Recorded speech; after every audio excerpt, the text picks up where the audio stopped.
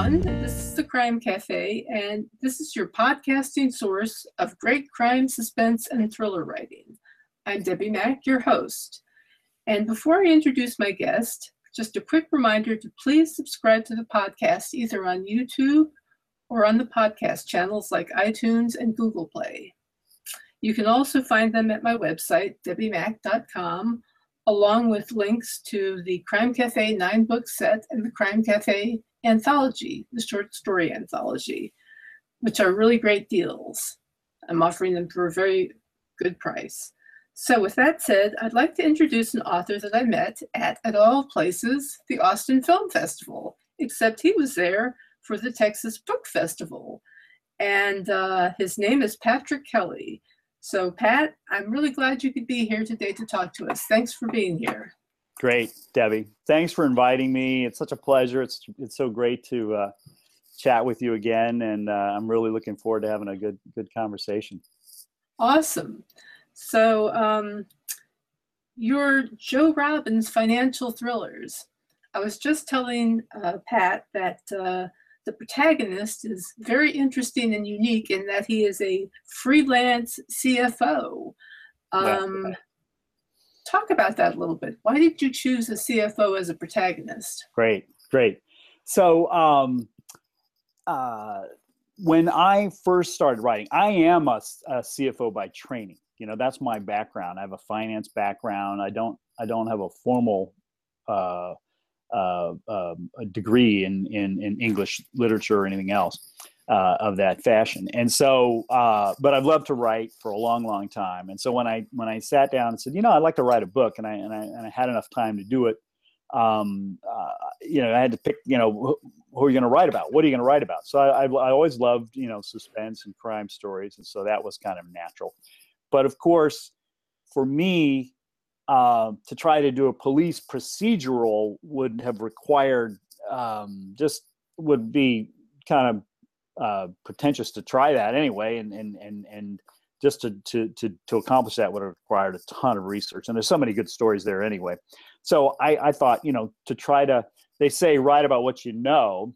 So I created my protagonist, Joe Robbins, to be a freelance CFO. And so the concept is, with each book, he's hired by a new company. He goes into the company. Maybe they hired him to do something particular of an investigative nature, or maybe he just was hired to be an interim CFO, and he discovers something goes wrong. Usually somebody gets murdered. He learns more about it. Somebody tries to murder him, and then he has to uncover the mystery to get himself out of the trouble. And so people say, write about what you know. That part was easy, but then you also hear, you know, Alfred Hitchcock said, drama is life with the dull bits taken out.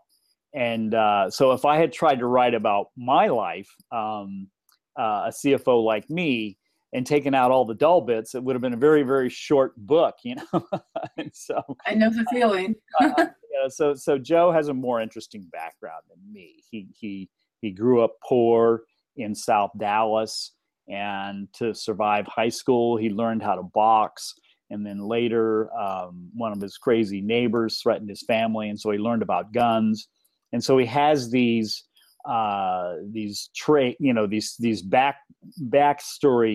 aspects to him that make him a man of action. So he's got an analytical mind, but he's also a man of action, and that's when, you know, I can put him into these situations, and you can make an interesting story out of it. So that's how I came up with this protagonist who's a freelance CFO, and you know, gets into these crazy situations. That's some very interesting backstory. Let's see. I was going to ask you about the fact that you had mentioned financial thrillers as a genre tend to focus on world economy and taking down world economy or countries' economies, hacking, that sort of thing. Yeah. Yours seems to be a different sort of niche within that particular genre. Can you talk about that? Yes. So my books, I call my books financial thrillers, and I've looked at the genre definition. It's not that crisp, so I feel good calling my books financial thrillers. But most financial thrillers you read, as you said, they have to do with this kind of mega picture, the global economy, and some evil person or persons or organization is scheming to disrupt the global economy by, messing around with LIBOR or whatever, and then the hero uncovers this and then has to get in there, and of course there's going to be lots of action and guns and battles and stuff in order for the hero to overcome this conspiracy. And so those are great stories.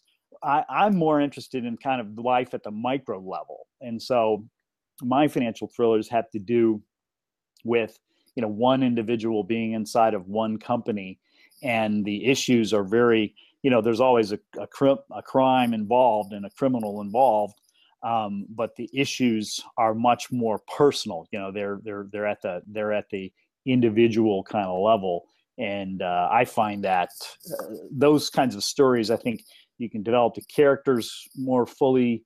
You can try to develop the emotional connection between the characters and create a lot of conflict at a much more granular level, which I find fulfilling as a writer and also as a reader. I like to read stories like that too. Yeah, same with me. I know how you feel. In that sense, do you see Joe Robbins as being a bit like a private investigator? I was going to say it reminds me of the private eye genre, kind of like a cross between thriller and private eye. Yes, and I don't see him as a detective or a private eye per se, but there's this concept of the interested citizen, So I think of him as the interested citizen, and the interested citizen is just somebody who happens to be, going about their life, and they come across a situation which is out of sorts, and there's definitely some right and wrong in that situation, and there's an opportunity for that interested citizen to take action. For whatever reason, it's not easy for the police to come in and take care of the situation or whatever it is, and so this interested citizen takes action, and this happens in real life, all the time. It doesn't necessarily happen to a guy like Joe Robbins again and again and again, so that part stretches credibility a little bit. But I think part of what I try to do with the character is I've given Joe this trait of his personality that he always runs toward the trouble. That is a part of who he is, and so he can't resist that. And I got this concept from a friend of mine who grew up in Providence, Rhode Island, and he told me that this is how he thought about the police. He thought about the police was that every time there was trouble somewhere, everybody would be running away from the trouble, running away to safety, and the police were running toward the trouble, and that's how he perceived the police, and I thought that was very noble, and I've always liked that. The way of thinking about the police is that's what they do for us. They run toward, we all want to run away. They run towards, Well, Joe has that aspect. The part of his personality is wired that way. And so when he sees something that's wrong and not right, if it's a fight in a bar or whatever, he runs toward the trouble, whereas I would look at it and I would say, well, is that situation under control? Good. Then I'm leaving. And if not, then I'm calling the police. But I'm not running towards it, and so that's the aspect of his character that creates a lot of tension in his personal life, obviously, because he's at least in the first book, he's married and he has two young daughters, and so he's got responsibilities of a father and a husband, and he needs to attend to those responsibilities. But then there's this other part of him that's always trying to run towards the trouble and getting him, the sort of a reckless nature to him. And that creates a lot of tension in his personal life. I was going to say, he seems to be something of a thrill junkie. Would you say he's something like that? He is a bit of an action junkie. He is. He doesn't admit this to himself, But there are situations where, as I said before, it really would make more sense for him to just go seek the safety of shelter away from whatever's happening. But instead, he runs towards it, and in that sense, I think he's a bit of an action junkie. He doesn't have a death wish or anything like that. You know, he enjoys life, and he doesn't want to, do anything totally reckless, or without regard for his own personal safety. But he does take risks. He takes risks. Yes. Well, let's see. Your latest book, I have to say, congratulations on winning the Beverly Hills Book Award for Thank you. Hill Country Siren. Thank you. Tell us what happens in that book. What is it about? So in Hill Country Siren, Joe is hired by a rock star, a female rock star, to investigate a fraud. And coincidentally, this rock star is someone that he idolized as a teenager. And so she's, call it 8 years older than him. And he's always loved her music. And so when he gets this call kind of out of the blue from a friend of his, he has a friend of his is the lieutenant in the police force who he's gotten to know through the books.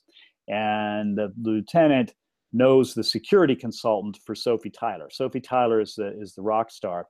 And the security consultant talks to his friend, the lieutenant, and the lieutenant thinks about Joe and says, "Hey, Joe, you should talk to this guy because he thinks there might be a fraud being perpetrated on the rock star." So he gets hired to help her out. And the concept is that she's made an investment that her accountant and her security consultant are concerned may be fraudulent. And so Joe is hired. He's hired undercover because she's concerned. She doesn't want everybody around her to be. She doesn't want this to become a story in any case, and she doesn't want the people around her sort of worrying about it. So he comes on board as one of the security team as Sophie is coming to Austin for the Austin Music Festival, which is a live 3-day festival that takes place in September. And so Joe goes undercover. And he solves this fraud in a couple of days. It's fairly straightforward for him. But then the fraud perpetrator is murdered, and that's what draws him in more deeply into the story, because this fraud perpetrator is murdered, and then he gets drawn in, and then he's of course working very closely to Sophie Tyler because he's part of her security team, and then you just take the story just runs from there and gets more exciting. Eventually, he winds up on the trail of a serial killer. Mm-hmm. Yes, and despite being divorced, I don't think I'm giving anything away here. Joe obviously still loves his wife and his kids. I mean, yes. He's very devoted to them. I'm curious about your thoughts about his story arc, because he starts off married in the first book. Yes. And, ends up where he is now. Talk about your plans for Joe in terms of where you see his character going throughout the series. Yeah. So and for the future. Right. So he has this, he thinks of Rose, his wife, his ex-wife's name is Rose, and he thinks of her as his soulmate. That she is the one that he, was kind of destined to be with. But nevertheless, through his actions and her actions, the marriage just has fallen apart, and that's resulted in divorce. And so, but they have these 2 daughters together, and they both love them, and they both care very much about them. And so that throws them together, because they're jointly raising these kids. And so, I get a lot of questions from people, and so she becomes a factor in each of the stories, and so I get the question all the time from readers, Joe and Rose, have to get back together. And so I have the spectrum of reaction from readers, all the way from Joe and Rose forever. I've had readers send me that comment, Joe and Rose forever, all the way to the other end of okay, he needs to just get over her and move on with his life, you know. So, Mm-hmm. so I have a lot of different outcomes that people are ready for, and I myself have not, can never reveal, what's going to happen with Joe and Rose. In part because it hasn't been written, and you never know the ending. You never know the book ending, and you never really know the book ending until the book's published, right? I mean, because as an author, I changed the ending in Hill Country Siren like 3 or 4 times, and so so I don't really know. And even if I did, I wouldn't want to share it.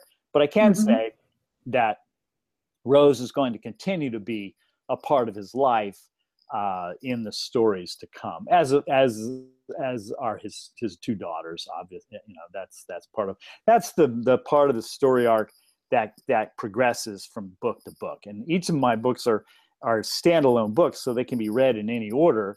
But there is kind of an overarching kind of story arc with Joe and his family and how things are going to work out over the long term. Well, I have to say, I do love that part of your stories, and their relationship is great. It keeps them grounded and gives you a sense of his humanity, and his whole personal kind of aspect, the personal aspects of his life. Super. I also love the relationship he has with Rico, the detective, the police detective. Yeah.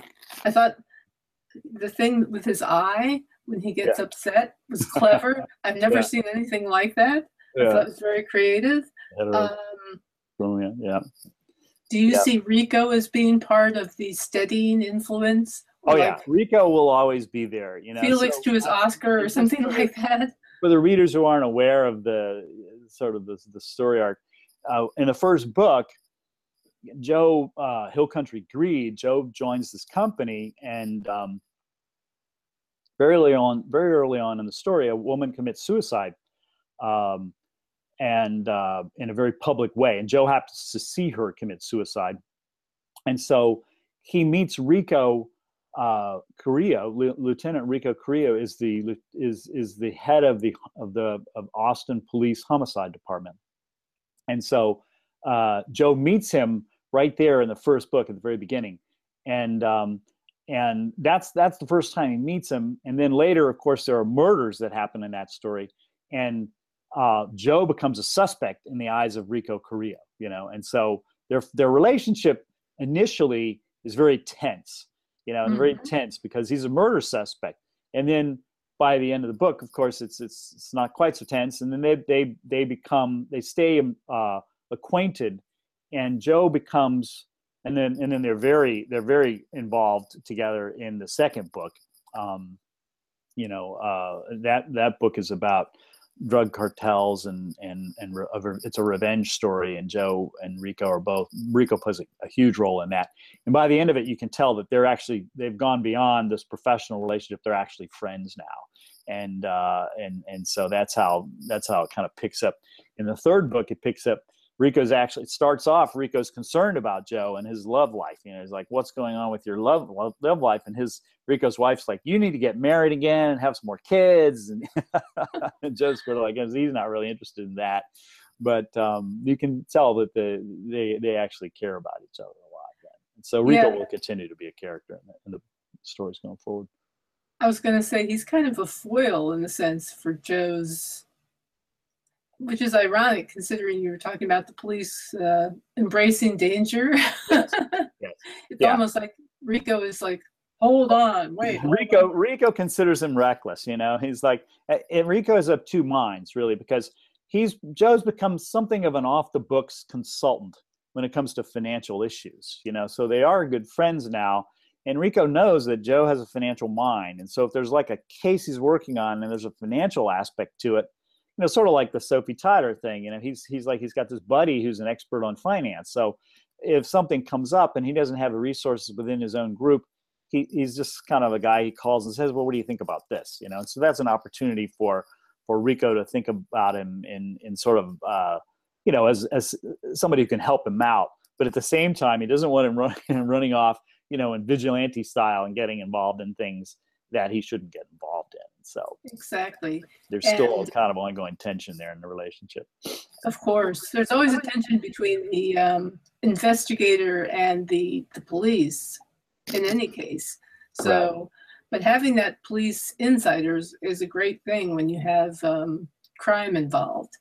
I was going to say, I noticed that your upcoming books are supposed to get more into Joe's family and an old love interest. Can you give a bit of a teaser about where you're thinking of going with that? Yeah, in the next book, I want to take Joe back to Dallas. That's where he grew up, and he worked for an airline. That was his first job, kind of out of school, and then he worked there, and that's how he developed his financial skills, and he and Rose were married, and they had kids, and so, but his father is still alive in Dallas, and his sister is in Dallas, and they've been referred to several times in earlier books, and so I want to, this is an opportunity, I think, in this story. So he'll be hired to go back into the airline business and do something, whatever the assignment is, and that'll be sort of the seed of the mystery.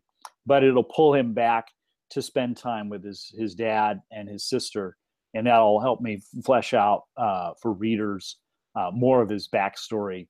And then there will be kind of an old there's opportunity for an old love interest to come into the story as well, because now Joe's divorced, so he's that's I'm trying to create some dramatic opportunity there also. Well, cool. Yeah, and I'd like to take him on the road at some point in time. He's already been on the road a couple of times. He's been to Beverly Hills and Mexico. He's been to Mexico a couple different times, and so I do like the notion of taking him on the road, and he, for whatever reason, he decides to take an extended vacation somewhere, and then he gets drawn into a mystery in that location. I'd love to do that too. Yeah. I like another thing I love is the way you create Austin. You give people a sense of the place in your books, because Austin is a really cool town, and that whole area is just so cool. Yeah, Austin is it's really hot now. I mean, very popular. It's a sought after attraction. It wasn't really like that when I first moved. I moved here in 98, and so it wasn't really like that when I moved here. But over the last 18, 19 years, this place has gotten on fire. So now anytime I go somewhere and I say, "Where are you from?" I say, "I'm from Austin," that they either have been here and they love it, or they're planning to come. And it's because it's great. And the beautiful thing about Austin is that most of Texas is pretty predictable. I mean, it's flat, it's kind of scrubby. It's not really physically that attractive unless you're a Texan and you've grown up here and you love it, But Austin's beautiful to everybody, because we got rolling hills. We're right at the edge of the hill country. We got rolling hills. We have evergreens from the live oaks and the cedars, and so it's green all the time. And we have a lot of water, because we've dammed up the Colorado River to create these lakes. So you got all this great physical beauty, and then you've got, of course, the weird aspects of Austin, and you got the Congress Avenue, so there's a lot of great settings, which every big city has. But I try to weave those in with each story. I try to weave some of those iconic local settings into the action scenes and into the story itself. Because I think it makes it interesting. Setting is a big part of what. Oh, it's very cool.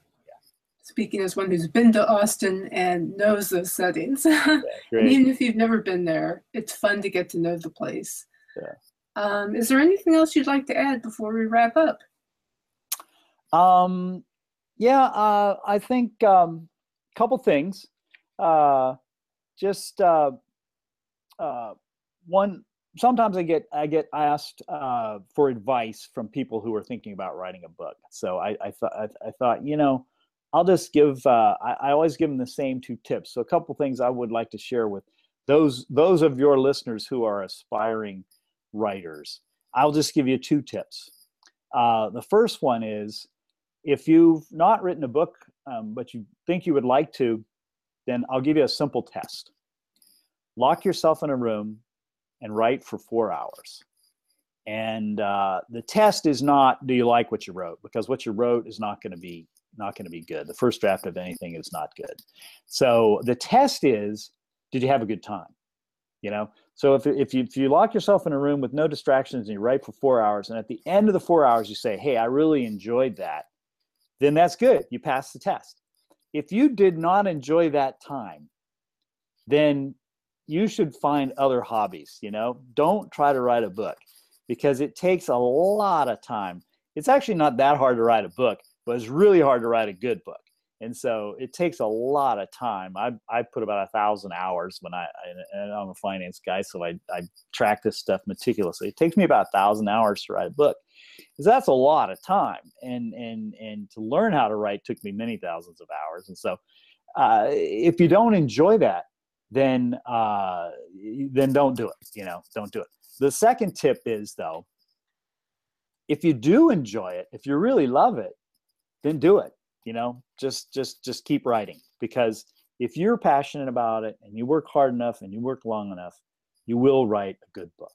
You know, and so those are my quick tips for people who are interested in writing or think or dream. I've always dreamed about writing a book. And the only other thing I wanted to touch on, I know, Debbie, I've listened to your show enough times that you often ask who are the actors who should play the lead in the stories. And so I did a little homework on that, and I like John Krasinski actually as Joe Robbins. He's got to be, Joe's tall. He's 6 feet 4 inches.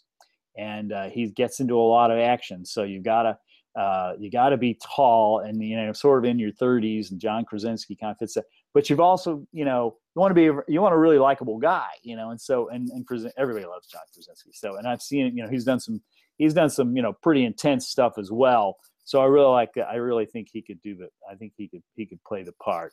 And, awesome.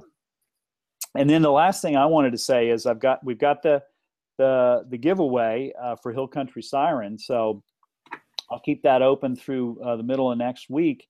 And anybody who wants to send me an email, just mention you know, the Crime Cafe giveaway, and I'll enter you into the contest. And that's P Kelly, PKELLY stories, pkellystories@gmail. And so those are the couple things that I wanted to touch on while we were together. Okay, great. Well, thank you very much. Thank you. I appreciate your coming. Yeah, I really enjoyed the conversation. Thanks, me always too. Great to talk to you. Same here. It was good to see you. And I will just finish up by saying that the Crime Cafe podcast and YouTube video can be found on my website at debbimack.com, as well as buy links to the Crime Cafe anthology and 9-book set. And as Patrick said, he's doing a book giveaway, so don't forget about that. And with that, I will just say thank you very much, Pat, and I'll see the rest of you in 2 weeks.